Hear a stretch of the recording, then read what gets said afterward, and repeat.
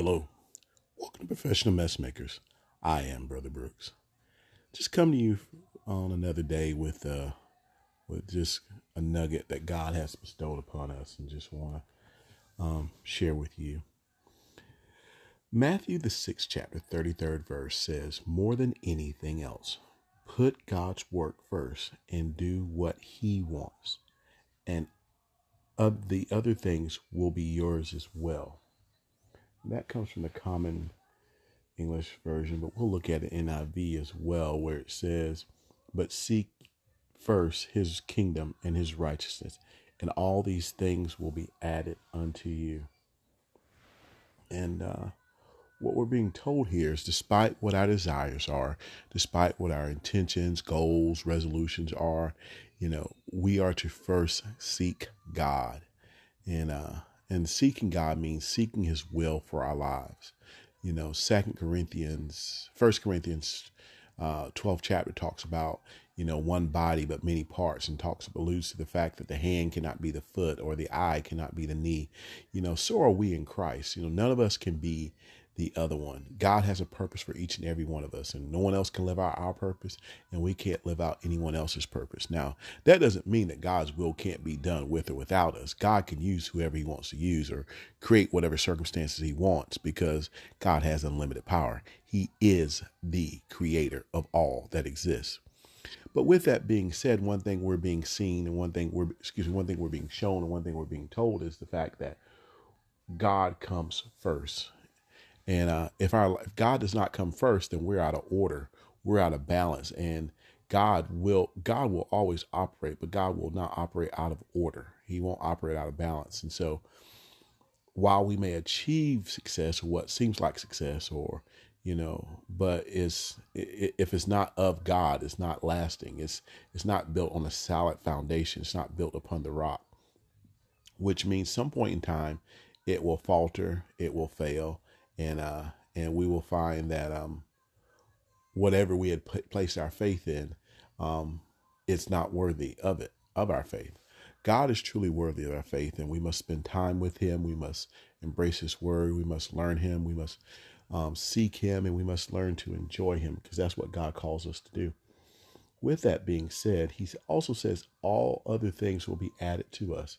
Those other things can, things that we're anxious about, things that we're nervous about, the blessings that we want to see, the goals we want to reach, the success we want to reach.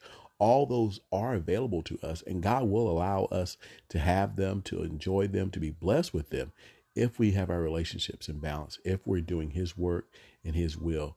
And the crazy thing is, sometimes when we're doing God's work and God's will, we find ourselves so filled that our perspective changes to an extent. And some of the things that we thought we want, needed, and desired, we find out that that's no longer the case.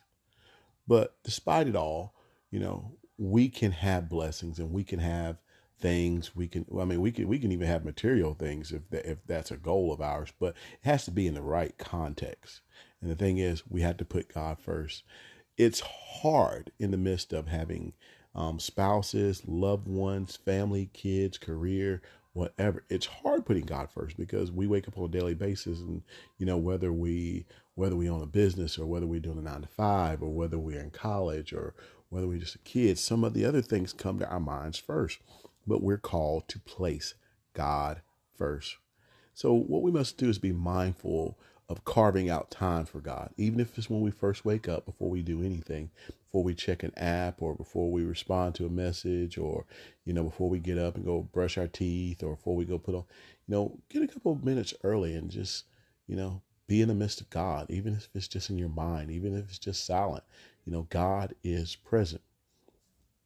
And we need to be in God's presence, because we will face battles, we will face trials, we will face tribulations. And one thing we must be mindful of is the fact that,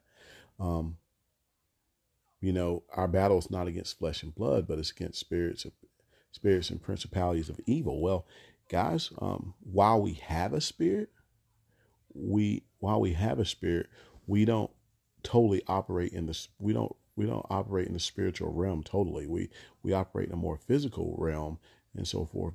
But we do. God did bless us with the Holy Spirit, which is here, will help us. And we have authority and we have dominion because of it. But with that being said, we are not necessarily aware of all of the forces of evil that exist. And with that being said, God is so important. It is so important we turn battles over to God. It's so important that we repent, we confess, we accept, we believe, because with that becomes authority and power, even though spiritual places like the enemy, Satan knows God's already won. Satan knows Jesus has already defeated already has the victory. Satan knows this. Satan's not trying to beat God. Satan's trying to keep us from God. Satan is trying to hinder us from stepping into God's glory, for carrying out God's will, for carrying out God. Satan's trying to defeat us.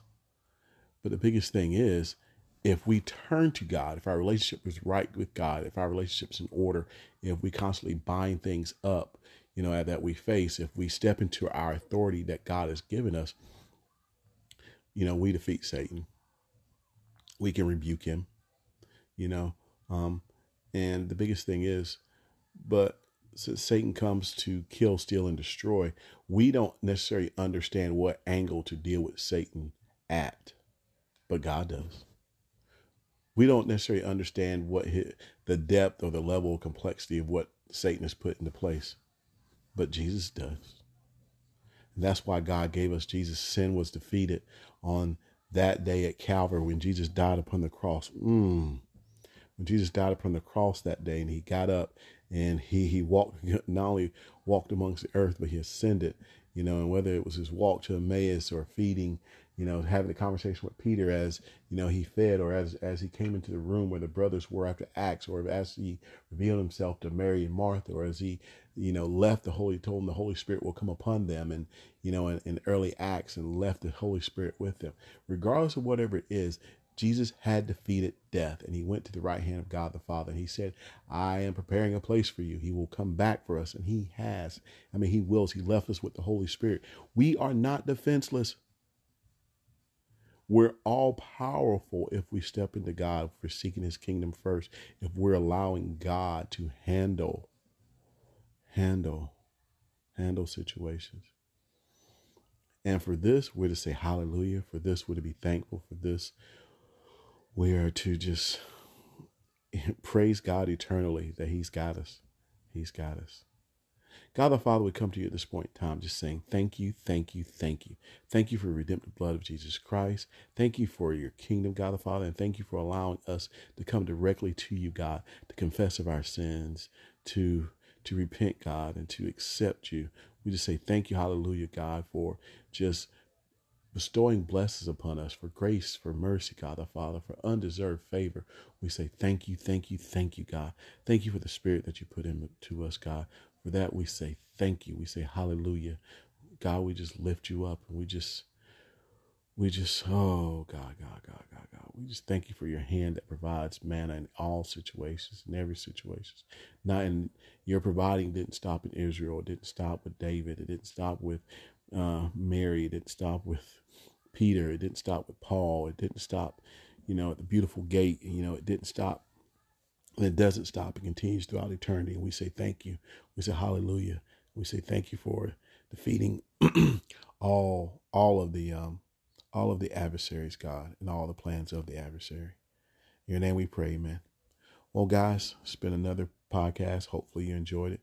And once again, be you, do you, stay you. Take care. Bye.